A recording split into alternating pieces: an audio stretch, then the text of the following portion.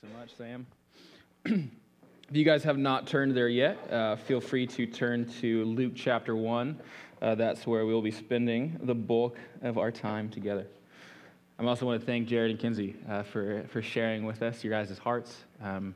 It's heavy and hard, yet it's beautiful to see the hope that we have in God in the midst of it. And ultimately, as we come to this series that we've titled The Coming King, it is a series of hope, as you get to rejoice in the fact that we have a king that not only is coming as we see, but has come and has conquered death and has given us life. See, there's just something about monarchies that I think we as humans kind of love. We have this odd fascination and obsession with them. I mean, think of the countless movies and shows that have been produced that either have to do with the rise or the fall of a monarchy or just the individual that rises to power within that. I think of movies like Gladiator and Braveheart, Troy or Man in the Iron Mask, or even a movie like What a Girl Wants. You know, it hits all spheres of our culture. I mean, you think of Netflix, and you've got The Crown that's in its third season, that's walking through the Queen's life. We have whole sections of magazines and newspapers that focus specifically on the royal family in England. We want to be caught up with their weddings. We want to be caught up with their babies. We want to find out what they named their babies. And most importantly, for some of us, it's whether Meghan Markle will play her part or dishonor the crown. You see, monarchies fascinate us. And yet at the same time, we definitely lack the desire to actually be ruled by a monarchy. I mean, our very country was founded on the principle of actually fighting against a monarchy, fighting against the crown. There are many wars and coups to destroy monarchies. And even when we look at England's current monarchy, it's more of a figurehead than an actual ruling authority. You see, we in the West fight for democracy with all that we have. So what is it about monarchy that actually makes it lose its lackluster draw? C.S. Lewis said the real reason for democracy is mankind is so fallen that no man should be trusted with unchecked power over his fellows. See, for many of us, the thought of one person having all power and authority over our life is too much to bear, too much to grapple with. It's terrifying. And so we'd rather just reject the notion altogether.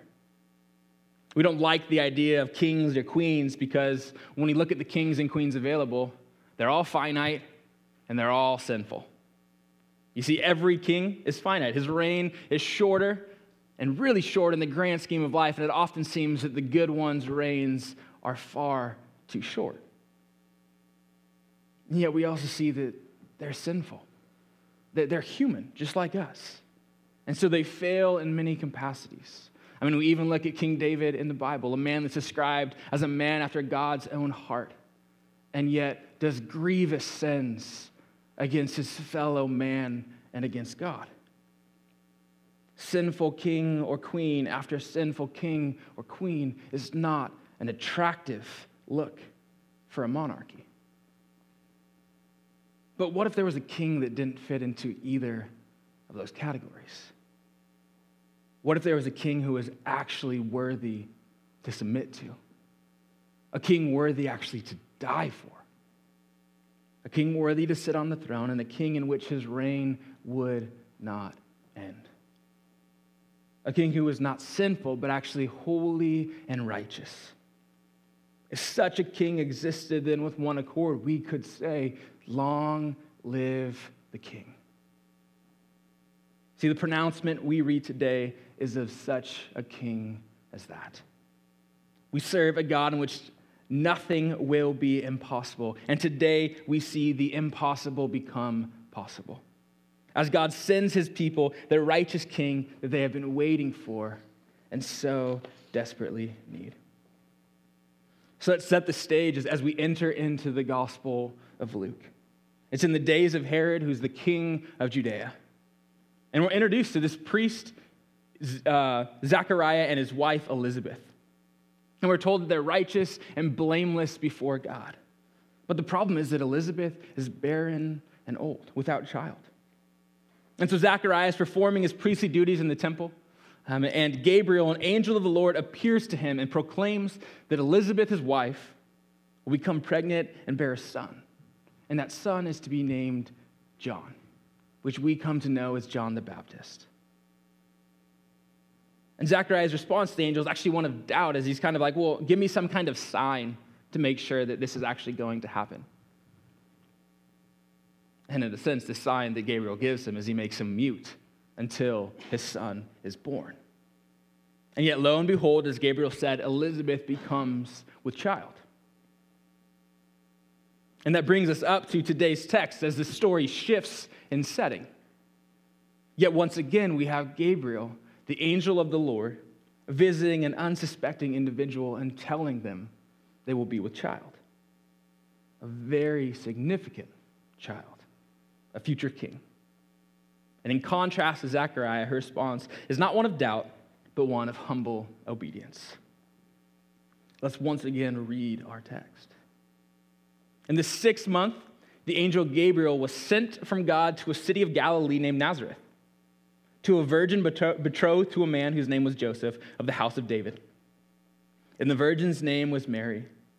And he came to her and said, "Greetings, O favored one, the Lord is with you." But she was greatly troubled at the saying, and tried to discern what sort of meeting this might be.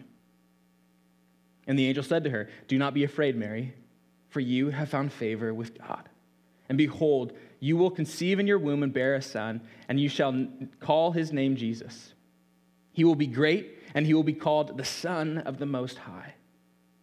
And the Lord God will give to him the throne of his father David, and he will reign over the house of Jacob forever. And his kingdom there will be no end." And Mary said to the angel, "Well, how will this be, since I am a virgin?" And the angel answered her, "The Holy Spirit will come upon you, and the power of the Most High will overshadow you. Therefore, the child to be born will be called Holy, the Son of God.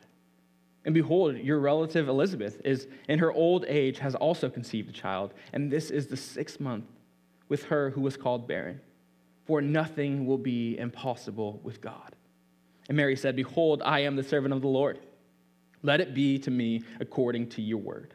And the angel departed from her.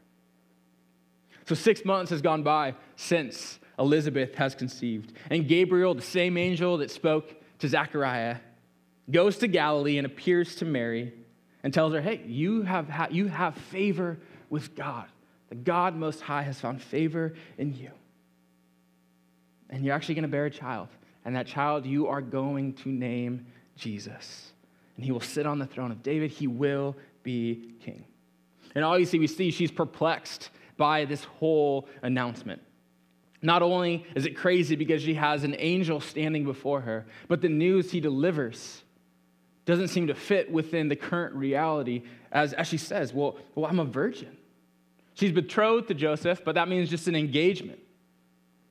She has never slept with him nor any other man. And so her question actually comes more out of a factual standpoint than it does a doubting.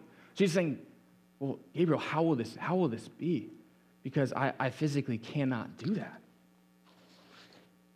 Yet Gabriel tells her that it's through the power of the Holy Spirit, it's through the power of God that she will bear a child. For as the angel said, nothing will be impossible with God. And incredibly, Mary, in contrast to Zechariah, replies to the angel by saying she's your servant, and she will let it come to pass. Complete submission and obedience to the words. You see, this incredibly powerful story foretells the coming of Jesus Christ. It foretells the coming of a king who will rule and rule for all eternity.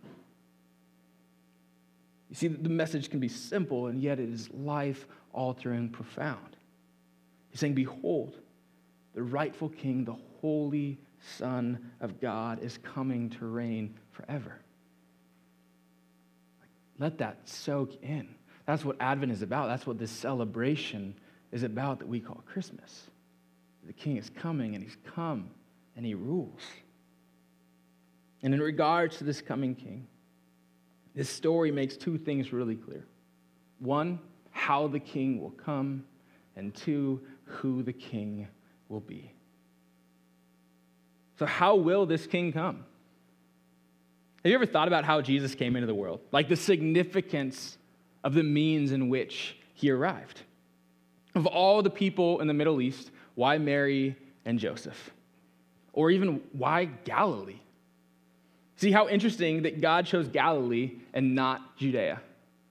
That he chose Nazareth and not Jerusalem. And he actually chose a woman's house instead of the temple. You see, he passed over Judea, the center of the land God had chosen for his people. He passed over Jerusalem, the city of the great king, and he passed over his temple where he was said to dwell.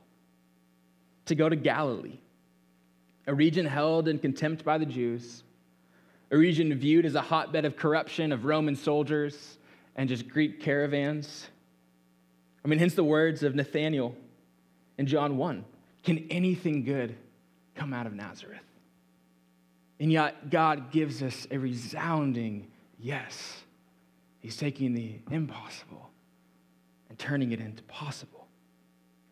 Yet not only is the location significant, but who he comes through. You see, the Lord Jesus, our King, comes through Mary and through God to the household of Joseph. So first, we see that the king will come through Mary. In 9 verses, Luke tells us 3 times that Mary is the virgin. In 27, a virgin betrothed. In 28, the virgin's name is Mary. In 34, I am a virgin. Bringing that point home very clearly. You see, God chose to break into the universe by choosing to enter through a virgin. And a virgin birth highlights the supernatural nature and the supernatural power of God. You see, God did the impossible. Of the billions of people that have ever been born, only Jesus has entered the world this way. Even in our scientifically advanced world, pregnancy is impossible without an egg and a sperm. Immaculate conception is impossible, humanly speaking. The supernatural has to occur. And it's by an act of God and God alone that the virgin could be with child. See, God does this to point to this child's divinity. God reveals his power and strength through Jesus' conception. This virgin birth also highlights the truth of Scripture, how it's something that we can legitimately cling to, because Israel's been waiting for centuries for this Messiah to come. They've been waiting for a deliverer. The prophet Isaiah says, the Lord himself will give you a sign. Behold, the virgin will conceive and bear a child. Will bear a son, and you shall call his name Emmanuel, which means God is with us.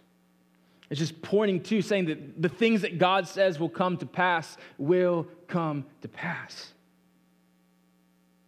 And this virgin birth also highlights the humanity of Christ, because he was born of a woman. Therefore, he was really born, physically born to this world. He has really become one of us.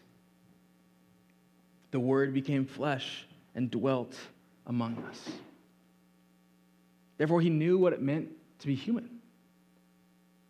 He knew what the struggles of this life looked like, of the pain and hurt and sorrow that we experience, yet the joy we experience.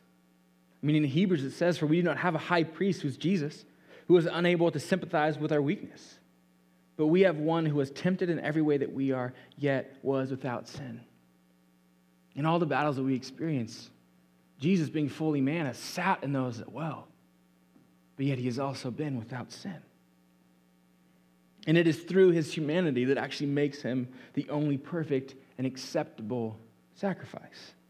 Without the sinlessness of Christ and the humanity of Christ, there is no salvation. Paul picks us up in Galatians when he says, God sent forth his son, born of woman, that is Mary, born under the law, to redeem those who were under the law, so that they might receive adoption as sons. So we see that this king will come through Mary, this virgin woman. Yet we also see that the king will come through God, because as we acknowledge, this virgin has to have something above and outside of humanity to make this immaculate conception come to be. It says the Holy Spirit will come upon you, and the power of the Most High will overshadow you. Therefore, the child born will be called Holy, the Son of God. You see, the Son of God is pointing us to God himself, the Creator God, the one that took man and woman and made them out of dust. That God is saying, I'm going to make my child within this woman. As Piper says, God himself, the Holy Spirit, the impossibly working power, the power of the Most High, will take the place of a human father. And under the shadow of his wings, pure, virtuous, holy, unseen, mysterious, Mary will become pregnant with the Son of God. See, God as Father highlights Jesus' divinity. He's made fully God. For in Christ, all the fullness of deity dwells in bodily form, says Colossians 2:9. Through the Holy Spirit and the overshadowing of God, his Son, this Jesus will be held from the contamination of sin that is present in human nature. He came as the one who became fully man and yet was not defiled by sin, for he was fully God. And this reality, this odd and seeming impossible reality, is known as the hypostatic union. And God is pure and without stain. He's without blemish or fault. And so will his only begotten Son be, pure, without stain, without blemish. God and man coming together. See, Jesus is the Son of God. He is divine as God's Son and human as Mary's Son. The impossible becoming possible. And lastly, we see that the king comes through the household of Joseph. You see, Jesus has a divine father, not a biological father, but God in his providence elected Joseph to serve as his father while on earth. And so Jesus is born into the household of Joseph. I mean, Jesus even takes on the occupation of his dad, a carpenter, until he begins his role or begins his ministry at the age of 30. What's interesting is that God did not break into the universe just in some generic human out somewhere, but he specifically broke into the universe as a Jew who would fulfill the covenant promises that had been spoken of for thousands of years. For Joseph is in the household of David. He's in David's line. Matthew's genealogy in Matthew 1 points back to this reality. And Luke references the household of David. We should immediately be drawn back to the Davidic covenant, where God told David, your house and your kingdom shall be made sure forever before me. Your throne shall be established forever. Not only was it spoken of to David himself, but we see the prophets even pick up on this reality, and this is what Israel has been longingly waiting for.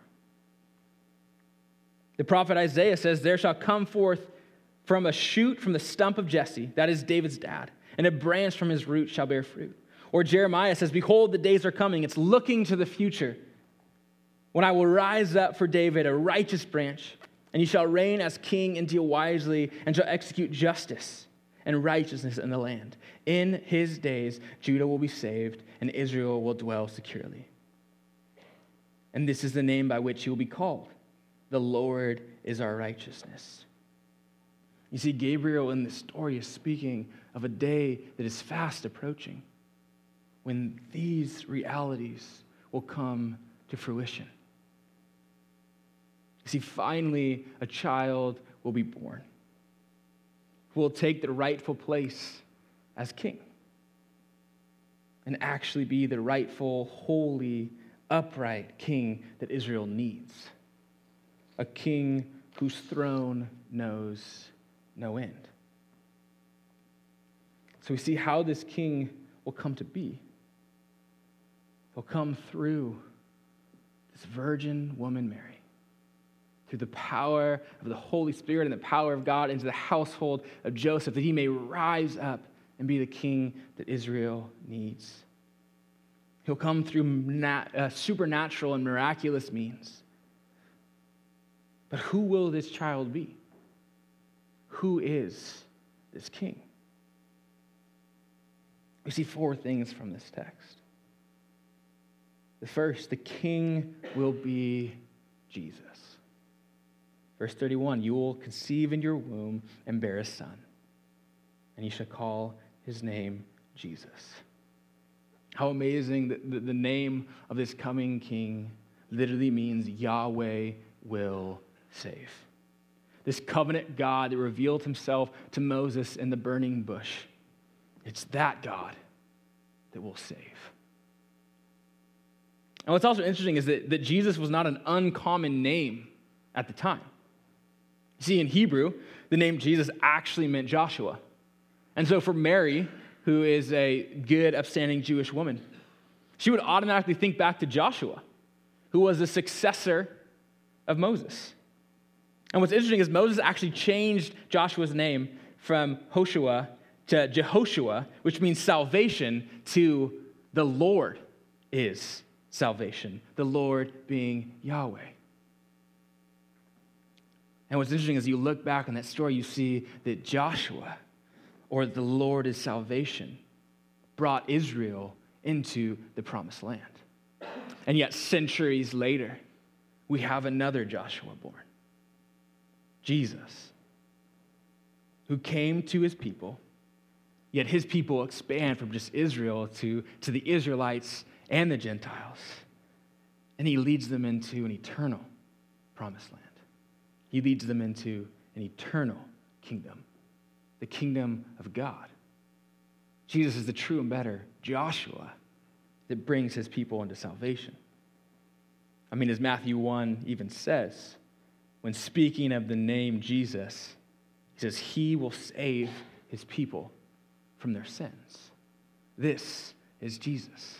This is our King. Secondly, we see that the King will be the Son of the Most High.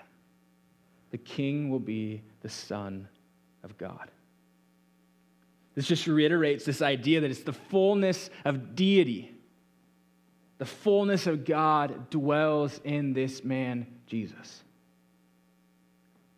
The Creator God sent his Son to become flesh and dwell among his people.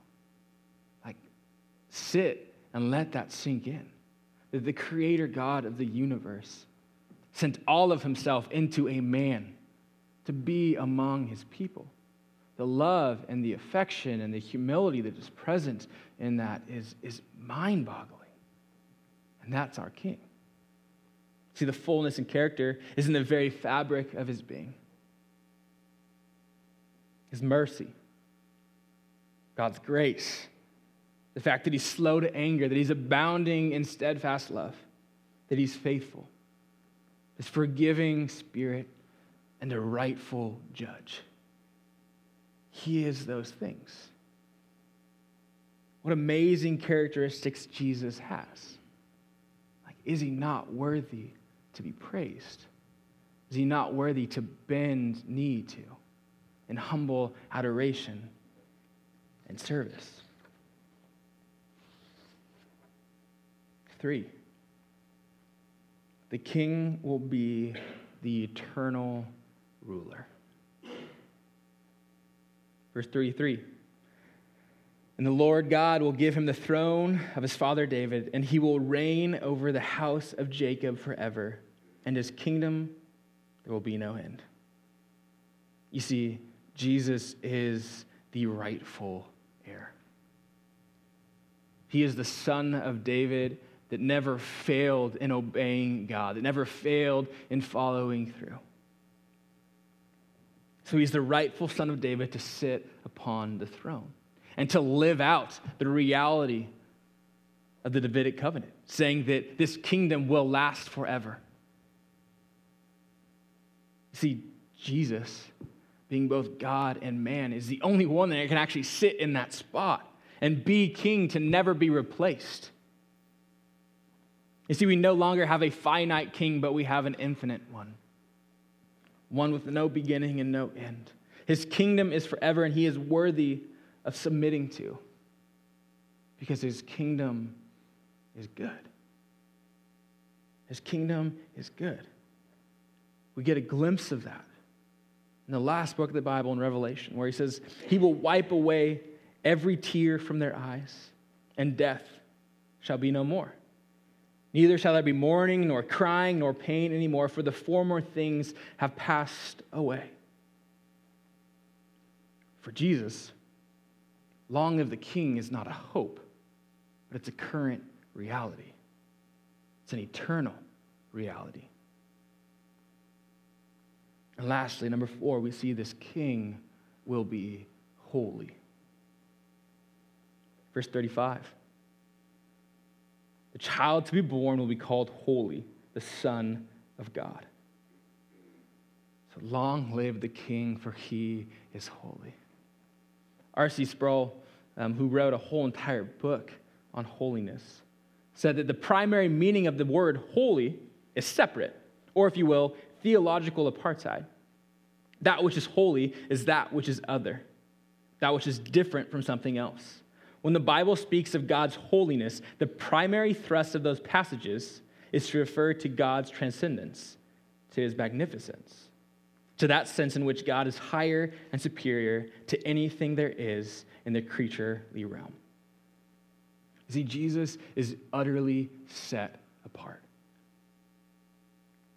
And yet, even in his set apartness, he came to dwell among sinful, broken humanity. A humanity that rebels against God day in and day out. And he said, I'm going to be amongst my people. We no longer have a sinful king, but rather we have the only sinless king. For he is pure, he is good, without blemish, without defect, without deficiency. He is the true essence of whole. And you see, it's this holiness that gives us hope. It's this full picture of both divine and human and without spot, without blemish, that gives us, as a broken, rebellious people, hope today and hope for eternity. For through his holiness and his purity, he was the only one who was worthy and able to be the sacrifice that we need, the sacrifice that we accept. For when Christ came into the world, he said in Hebrews, sacrifices and offerings you have not desired, but a body have you prepared for me. And burnt offerings and sin offerings you have taken no pleasure. You see, the sins of his people have to be dealt with. Burnt offerings and sin offerings are not sufficient to please God. For perfect God cannot be in the presence of imperfection. There has to be a sacrifice that can fulfill all past sacrifices, all the needs of his people. There has to come one who is the pure and spotless Lamb of God that can actually bridge that gap between man and God. Someone who would be willing to die on our behalf so that we may actually be made right with God.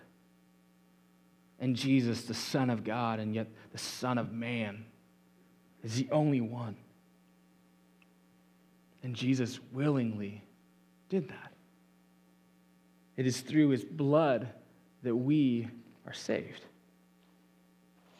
And it is through his sacrifice that we can step into the throne room of God and reside with our true King as his people, as his heirs. See, this is our King. This is the coming King that we rejoice of in this season. And he is worthy to be praised. Again, the whole Advent season, this week and the next 3 weeks leading up to Christmas Eve, is all as an anticipation of Christ's birth. And it's a time to reflect on who Christ is and what he has done. It's a season to rejoice and to celebrate. It's not a season to focus on how much I can receive, but rather on what I've already received through Christ. So I urge and encourage you throughout the season to spend time meditating on who Christ is and what Christ has done. Sit in the reality that his name is Jesus. The very name, Yahweh will save. That he is our Savior. Sit in the reality that we need a Savior. We need the true and better King to reign in our lives. Meditate on the fact that he's fully human and fully God. How apart from that reality, we are still broken in our sins, but we needed the humanity and the deity to combine together to be that sacrifice. And bask in the reality that he is our eternal ruler. The sinless, infinite King has arrived, and he is King of our lives. The question is, are you letting him live in such a way? Do we actually treat him as king in our life? And I encourage and challenge you in this season to let that sink in and to let that question permeate in your mind. This is the king we talk about. Is it just an infatuation with monarchies, but we don't actually want him to have control? Or do we say, I'm going to give up control of my life and give it to the one true righteous king who is good, who is pure, who is holy, and reigns for eternity? And may we be people that humble ourselves be in front of God's and Christ's holiness. For it is through him that we have been saved and brought into the fold of God. You see, in a sense, we should have an obsession and infatuation with monarchies, because through King Jesus, we become part of one. We become heirs with God. Like, how amazing. We are royal kids of the King. It gives us reason to rejoice because of what God has done. Let's reflect on who our King is. Isaiah 9 says, "For to us a child is born, and to us a child is given. And the government shall be upon his shoulders. And his name shall be called Wonderful Counselor, Mighty God, Everlasting Father, Prince of Peace. And of the increase of his government and of the peace there will be no end.